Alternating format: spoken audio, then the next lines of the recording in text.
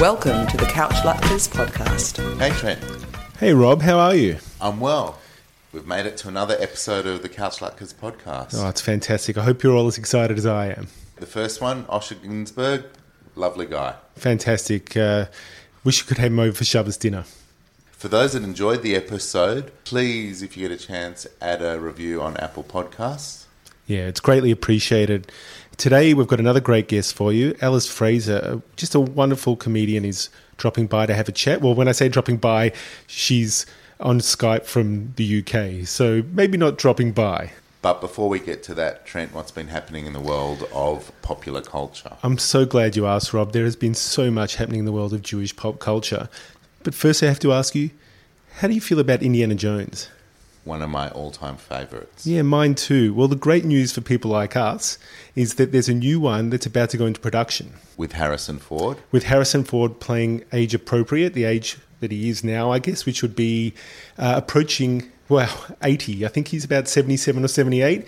But the important news that's come in the world of Indiana Jones is that for the first time ever, Steven Spielberg won't be directing. Do you think this is a good thing?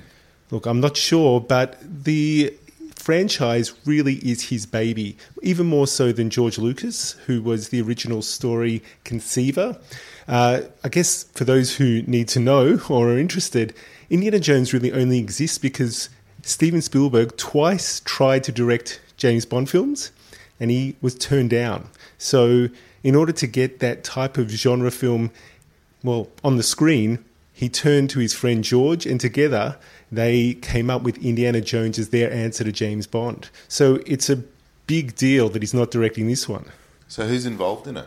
Well, it's not yet confirmed, but another Jewish director has looked like they're going to step in the frame, and that's James Mangold. He most recently directed Ford versus Ferrari. He's a wonderful director. If anyone has seen the film Logan, I think the franchise is in good hands with him. I guess the other big news in pop culture is that for the first time since the show ended, the entire Friends cast is getting back together. Now, it is for a one-off. It's a one-off HBO Max special. It's unscripted. They're talking about the show, essentially. The big motivation for each of them is that the rumor is they're getting paid $4.5 million each just to sit down together and have a chat. I'd do it for a bit less if they offered, though. But Trent, you weren't in Friends. I think that's an issue. Anything else you can share with us in this world of popular culture? There is so much going on, Rob. Now, this might not necessarily seem immediate like pop culture to everyone out there, but it is huge news whether you realise it or not. And that is Bob Iger, the Jewish CEO of Disney, is stepping down. Now, you might think, isn't that a business bit of news? But actually, it's way bigger than that, because let's put Bob Iger's reign at Disney into perspective. Under his leadership, Disney purchased Pixar, Marvel, Lucasfilms, 20th Century Fox, and launched Disney+. Now, you're thinking, okay, what does all that mean? Well, under his leadership, Disney has become responsible for franchises like Toy Story, The Avengers, Star Wars, Indiana Jones, which you've just mentioned, and The Simpsons. So he really was the doyen of all doyens, the macher of all machers when it comes to almost everything we're all consuming. So any reason why he stepped down? Well, look, his contract was due to end at I think it's next year. He is taking an executive chairman's role, which means he might be wielding some power yet. But I guess if I was Bob Iger, I would be saying, I think my work is done. I've conquered everything there is to conquer. So maybe he's going to enjoy his retirement. There's a few other things to mention before we move on.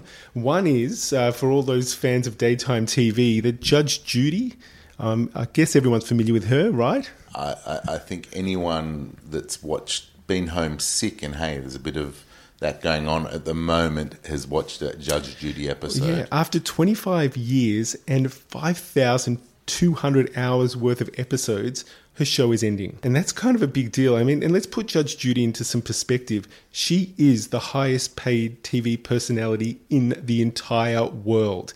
She has a huge following, devoted fans, and boy, does she know how to make an adjudication. She's not one that sits on the fence, is she?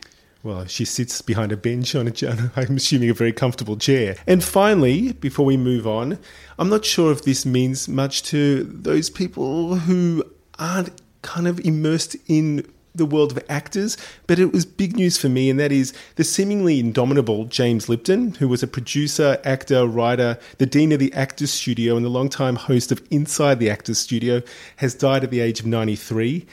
This man has had his, fingers, so to speak, involved in so many things for the last 60-odd years. He's even been parodied by Will Ferrell on Saturday Night Live for years.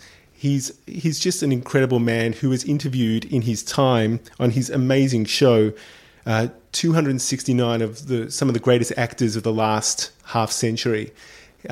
He will be missed. He was an incredible advocate for the acting craft and just an incredibly knowledgeable man. And it's a sad occurrence. I mean, he lived a long, fruitful life, but, we should all just maybe light a metaphorical candle for him. The Couch Luckers podcast. Light on the schmaltz, heavy on the chutzpah. Trent, you've spent a lot of time deep diving into pop culture. Have you had time to actually consume anything yourself? I have, Rob, and I've got to recommend to everyone a podcast, a documentary, and a film. So let's start with the podcast. It's a podcast by one of my favourite all-time critics, a guy called Nathan Rabin, who maybe got his start in terms of being popular with the AV Club. He was the editor of that amazing website. And he's got a new podcast called Travolta Cage. Travolta Cage. And so what he and his co-host are doing are going into every single film that John Travolta and Nicolas Cage have ever made. So each week they're doing it in chronological order, looking at one Travolta and one Cage. And in the end, they're trying to decide who is the more accomplished actor and who's going to leave the bigger legacy. And it's absolutely hilarious. And because Nathan Rabin's involved, it's also like a really great exploration of filmmaking and the context in which the films were made. I couldn't recommend it more. Okay, so Travolta Cage is an interesting comparison piece, I suppose, between these two icons. Well, yeah, they're both so iconoclastic. There's no one else like them. I mean, they obviously hit the absolute peak of their individual careers, but together in Face Off. It's already, well over 20 years old, that film, but wow, that film, is still resonating in terms of just how overblown it was. Yeah. So they've faced off in Face Off. Yes, and now they're facing off in the Travolta Cage. In the world of podcasting that we're both fans of. What else? Documentary. Okay. Yeah, documentary. Recently added to Stan is a documentary by a Jewish photographer and filmmaker called Lauren Greenfield. You may have seen an earlier documentary of hers that was excellent called The Queen of Versailles. I couldn't recommend that one more if you have the chance to get to it. But her newest one is called The Kingmaker, and it's the story of Imelda Marcos, the former First Lady of the Philippines. Shoe lady. Well, that's how most people remember her. But what Lauren Greenfield does here is tell this amazing story about kind of an intersection of money, violence, and self-entitlement, and how they all work together through this woman to erode democracy in the Philippines. I think this is really zeitgeisty at the moment. She's done really well to pick this subject. Now, Imelda's still alive and kicking on, and kind of the power behind an entire clan, a dynasty of political movers and shakers in the Philippines. And what is so amazing about this documentary is how vividly Lauren Greenfield captures this character, this real person who is so thoroughly aware of the cynical realities of the world, and yet so also equally thoroughly lives in her own narcissistic delusions. It's really an amazing bit of filmmaking, and everyone should check it out. It sounds like something definitely worth watching. And what was the film you were interested in, Trent? Okay, so I just have to qualify this. I apologise, but I was actually doing some digging into Joseph Gordon-Levitt, the actor, director, writer, producer, nice Jewish boy. Third Rock from the Sun? Yeah, absolutely. But since then, films like Brick, 500 Days of Summer, and the film that he directed, Don John, which are all excellent films. I was thinking, what's he been up to lately? I haven't seen him on the screens in a while. And it actually led me to his grandfather, his Zeta, Michael Gordon, who I learned was a pretty prominent director from the 40s, 50s and 60s. And probably the most famous of his films is a film that you may have heard of called Pillow Talk, starring Doris Day and Rock Hudson. So I watched that, and I've got to say that it's worthy of recommendation. Now, you're probably thinking, what's Trent going on about? Well, if you're into the rom-com genre, I happen to be, it really is one of the films that sets up all the tropes, the conventions, all the staples of that genre. And it's really fun to watch that. And in addition to that, it's great to see New York of that era. Now, it happens to be in the same era as the wonderful show, The Marvelous Mrs. Maisel. And so you get to see that show's setting actually filmed at the time. But the other thing that's so interesting about it is that Doris plays this really interesting character that's super modern. She's independent and she's successful. She's in her mid-30s. She knows exactly what she wants and how to get it, and she isn't afraid to offer her opinions. And what's really staggering and just so refreshing, even in a modern context, is that she won't be reduced to either an asexual saint or a man-eating vixen. She plays something in between, and that's something that people should take a lesson from now. So I recommend going back and watching that. Pillow Talk, available on a streaming service. It's actually something I rented on iTunes. And Trent, what's been happening on the Facebook group? Well, of all the interesting things going on the Facebook group, I really want to point people's attention towards Shoshana Gottlieb's piece that was themed for Valentine's Day. She wrote an article for Elmer, which she linked to the group, and it's Jewish pickup lines.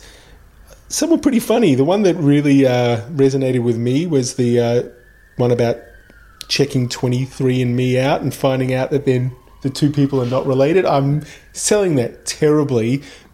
What I recommend is going and reading them, having a bit of a chuckle, and it would be really good if people could maybe post some Jewish pickup lines of their own. How about that? So for those who don't know about the Couch Latkes Facebook group, simply go to Facebook, look up Couch Latkes and join in.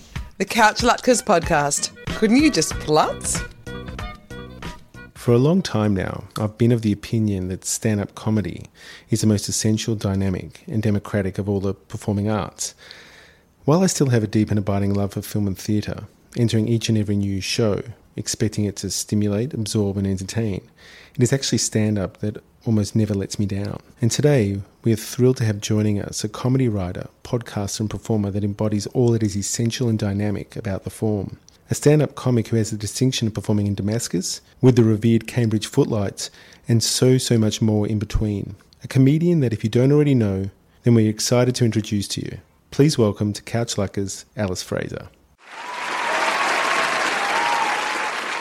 Alice, the first section that we do, we call it the In the Fryer section, where we just throw you like a latke into the fryer and you have to give us your top of head reaction. So the first one is Adam Sandler, yes or no?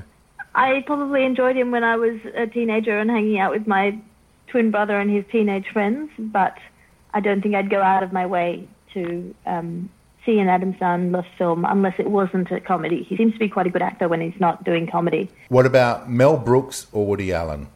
Oh, Mel Brooks. Every time. How come? I like Mel Brooks more. I grew up on Mel Brooks. And certainly, reputationally, he's got less problems. That's certainly true. Okay, next one, Taika Waititi or Sacha Baron Cohen? Taika Waititi. I'm not a big fan of cringe comedy, and even though I respect what Sacha Baron Cohen does with his characters, I find it painful to watch. What about Seinfeld or Friends? Oh, I didn't really watch television growing up, so I wasn't really exposed to Seinfeld or Friends. So I can't have an opinion on that unless it's actual friends, in which case I would value my own personal friendships over Seinfeld. What did you do with your misspent youth if you weren't watching TV? We ran around in the garden and played games with my twin. I read books in trees like an Enid Blyton arsehole. I went to school, looked after Mum, the usual. It sounds like you did way more valuable things than I did, that's for sure. Okay, the next one. Maybe you already know the answer to this one, but watching TV in the morning, acceptable or not? See, this is the thing. The only time I really watch television would be on an aeroplane, in which case time means nothing. So go ahead, why not? What would you rather be when consuming content, provoked or amused? It depends on what time of day it is, maybe. I would say amused. I like provocative things, but I think of television as a place where you sort of relax. Or I sort of think provoked is maybe that's a loaded term in my head. I like amusing things that sort of open up my head or make me look at the world in a different way. I don't think you need to annoy someone in order to have them reframe their idea of the world. Let's move on, Alice. 2 words to describe the quintessential Jewish point of view. Argumentative and attached. Okay, and lastly, we need from you, Alice, how the spelling of the actor Timothy Chalamet. The spelling of the actor how do you spell, Timothy? That's right. How do you spell Timothy Chalamet, the star of Little Women, The King, Lady Bird, Call Me By Your Name, who happens to be a Jewish boy? It's Timothee, but one of the E's has an accent. So far, so good. And I can't remember which one it is. It's got to be the first E that's got an accent. And then Chalamet, Chalamet.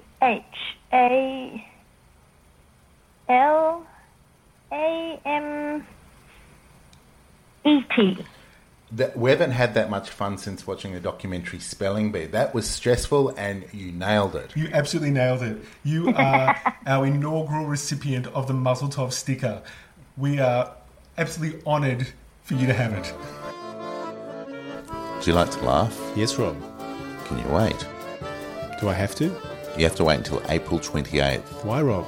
That's when the Jewish Comedy Showcase for 2020 is on. Sounds great. Can you tell me more? Well, this year we have a headline act from the US, Mike Goldstein. Okay, and who else is on the bill? It's hosted by Ben Cochin, and of course Alice Fraser is performing. Our own Alice Fraser. Our own Alice Fraser. From the UK, Robin Reynolds and Jamie Kirk. Fantastic. How much are tickets?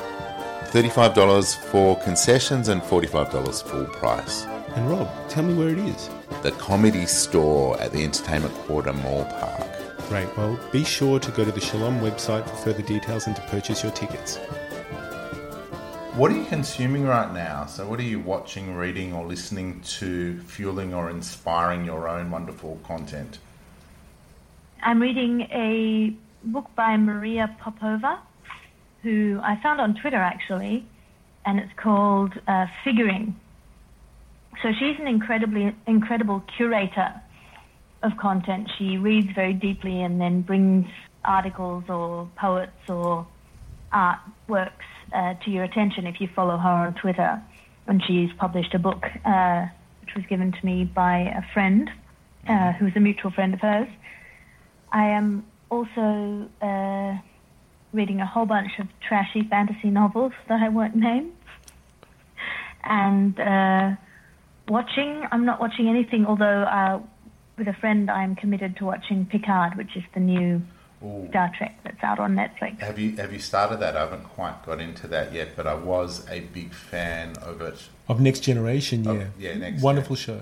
The Next Generation is great. I quite like Deep Space Nine if you haven't gotten into that. That's worth getting into if you can get over Captain Sisko's weird way of talking and see it as a deliberate choice rather than a terrible, terrible mistake. I'm also rewatching The Witcher with my brother because he's got a baby at the moment and he wants to watch it and relax if I'm over there. So I'm happy enough to rewatch that. You are a dedicated sister. Is there something that you can recommend that most people would know nothing about? Something that, it's like, for want of a better term, off the grid? There's a children's book by an author called James Thurber called The 13 Clocks, which is one of the most delightful pieces of literature I've read. I don't think it can be said to be off the grid anymore because Neil Gaiman recently, I think, republished it because he loved it as well. But it is just beautifully written, like almost poetry, like a fairy tale, utterly delightful. If you get an opportunity to get your hands on a copy of that, that is well worth reading. We all happen to have a fairly unique circumstance. Rob is the father of twins. You happen to be a twin, and I happen to be a triplet. And I guess a question that I'm interested from any other person who's affiliated with multiple births.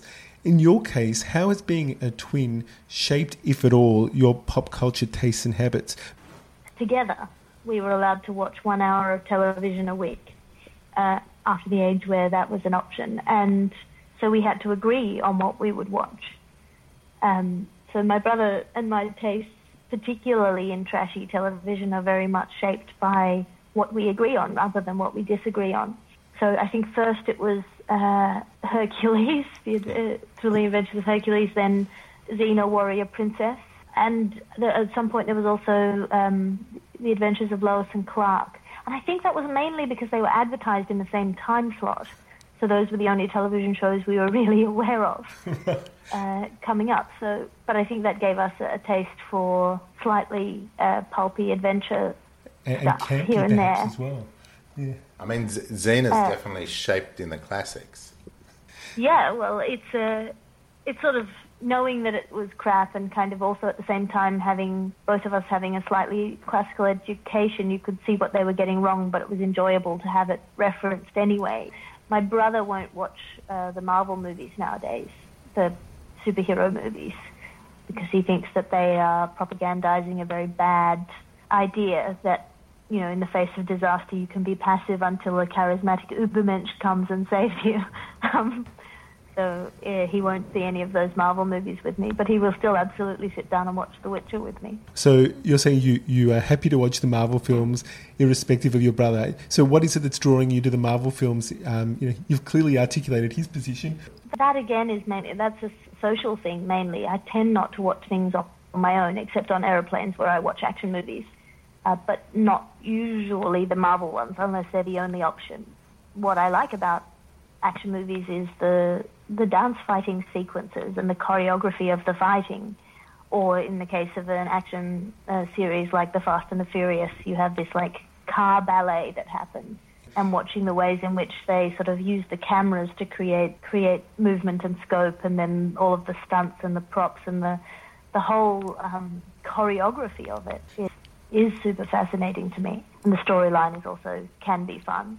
It's interesting how many comedians tend to be able to make that transfer into action, particularly when it comes to men. But it seems to be a relatively natural alliance, comedy and action, which you'd think would be the opposite. You think of action movies either as being very earnest and very silly, but not necessarily self-aware. But actually you think about, Bruce Willis, Eric Bana was originally a comedian. Yeah. Michael Keaton in Batman, all of these people who sort of transitioned. The Rock is quite a good comedian. He sure is. Certainly a screen comedian. Well, what do you put that down to? What's your insight into that? Commitment, throwing yourself into something, throwing yourself at the role. And very good comedians are not good at acting as other people, but they're quite good at acting as themselves, of conveying intensity of emotion as themselves. And I think action movie hero types tend not to have a lot of personality, but they do have a lot of intensity. It seems to be something that's prevalent in the genre, that, as opposed to almost every other genre I can think of, that the central protagonist in an action film doesn't change or doesn't transform as a result of the events of the story. Their immutability, their consistency is what changes the entire world around them. So I think that, you're onto something there. That idea of commitment and clear to a clear identity. Yeah, that's really interesting stuff. Well, that if you're telling a story as a comedian, you need to be able to put yourself into the story as yourself, but you're not necessarily a kind of a chameleon or an actor. You're conveying something, you're communicating something that's real. But you don't think of the characters that Sylvester Stallone played and the different characters that he embodied, or Arnold Schwarzenegger, or Sean Connery in Highlander and his atrocious accent. He's not acting as a different character. He's performing as this action hero. And I think it's a distinct thing from sort of classical traditional acting. I think Martin Scorsese recently got in a bit of trouble for drawing a line between what he thinks of as Hollywood cinema and these action blockbusters. They are different genres and they are entertaining. I'll bring you back to the comedian because, I think one of the reasons is to be a stand-up. There's nothing else. You don't have a band. You don't have other actors. It's just you. So the guts and the bravery around that's probably why it's not too much of a leap into superhero world. Well, you're playing, when you're a stand-up on stage, you're playing with a very fundamental survival instinct that we have, which is, if you want to go to hack evolutionary biology, which I always do, I love a bit of hack evolutionary biology, but it's a real risk. If you stand up in front of your community and you say something risky, sort of traditionally speaking, pre-industrial revolution, that might get you in real trouble. That's a life-threatening risk. People are afraid of public speaking for a reason. It's a survival instinct to be afraid to put yourself out there and make a statement. In the context of doing it as stand-up comedy, it's bungee jumping, it's skydiving. You get all of the thrill of this near-death experience with none of the real risk, unless you consider being cancelled a risk. So comedians quite often are adrenaline junkies, which I think would transfer quite well. Alice, thanks so much for being part of the Couch Lutkers podcast. It's been a real pleasure speaking to you. Thank you so much for having me. I really appreciate it. It's very odd sitting in my little room in London and talking to people all over the other side of the world. Yeah, we're thankful for the technology. We're both fans of your podcast, particularly Tea with Alice. And for those people who are interested in the world of stand-up comedy, you've had incredible stand-up performers like Ed Byrne and El Murray, Graham Elwood, Will Anderson and Mike Kaplan on your show, and they're always worth listening to, especially when you're the one interviewing them. And it's also something to talk about, I guess, is your trilogy podcast that was put out by the ABC. It's absolutely fantastic. Couldn't recommend it more. And finally, we're huge fans of Andy Zaltzman and his Bugle podcast. So if you haven't heard that out there, Alice is a frequent contributor to that show, and that's just another reason to listen to it. So we've just launched a spin-off. We've just launched a spin-off of the Bugle, which is called The Last Post, which is a daily satirical news podcast set in an alternate dimension, and I host that. The Couch Lutkers podcast, 100% kosher for Pesach. That was a great interview with Alice on Skype. Yeah, there was a lot of really interesting ground covered. I think it's, as a fan of comedy and a parent of twins, it's interesting to see how twins get on in the world. And Alice is bright and has a very unique take in the world. Well, between her outstanding comedic skills and her brother, I think he's a law academic, they're really good role models for any twins, right? Absolutely. So we talked a bit about action films with Alice. She's a huge fan. I am as well. We talked about why comedians make such great action film performers. And it got me thinking about the greatest Jewish action stars. And you might think to yourself out there, hang on, Jewish action film stars? Well, Trent, there was Mark Spitz won a few golds. He was a swimmer. He was not an action star, but you could argue that the greatest action film star of all time is Jewish. Who's that? Harrison Ford. Good call. We talked about him earlier, actually. Yeah, well, Harrison Ford's mother was Dorothy Nadelman. So he could have been Harrison Nadelman if she kept her name. I'm not sure about that, but he's halachic, baby. Anyway, but there are a bunch of others. It'd be really great to hear from any of you out there who you think the greatest are. Who do you think? Well, I know you. I know you've written some down. I've got two. One of them is super well known to everybody. If you're a fan of The Godfather, Rob, are you a fan of The Godfather? Absolutely. Sonny Corleone, James Caan, maybe the greatest Jew ever. I'm going to pose that one. Not only is he the star of action films like Rollerball, Freebie and Bean, The Killer Elite, Alien Nation, Eraser, etc., he was a professional American footballer, and he's a 6th level master of martial arts. He is an uber Jew. Certainly, I wouldn't mess with James Caan without armoury anyway. The other one, who's probably less known, despite the fact that you've all probably seen him over the years, is a great story.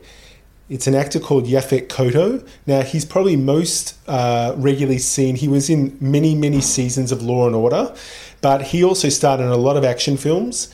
He was in a Bond film, Live and Let Die. He played the villain. He was in The Running Man. He's in one of my favourite action comedies of all time called Midnight Run with Robert De Niro.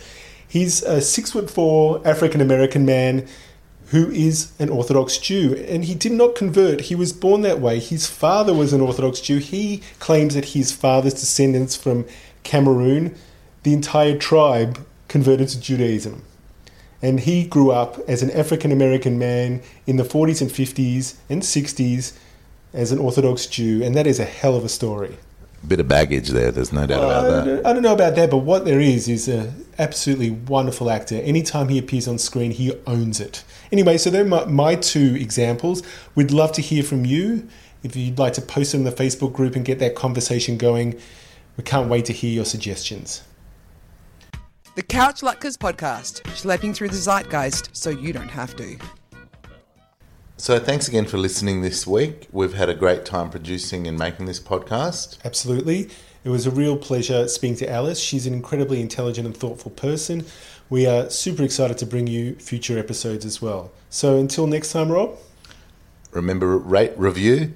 Absolutely. Spotify, Apple, we're everywhere where you can find a podcast, the Couch Lutkers podcast. And if you like us, please let anyone you know, friends, family, strangers, that we're out there, and we're looking forward to them listening as well. Great. Thanks a lot. Bye for now. You've been listening to the Couch Lutkers podcast. This podcast has been produced by eatals.com.au.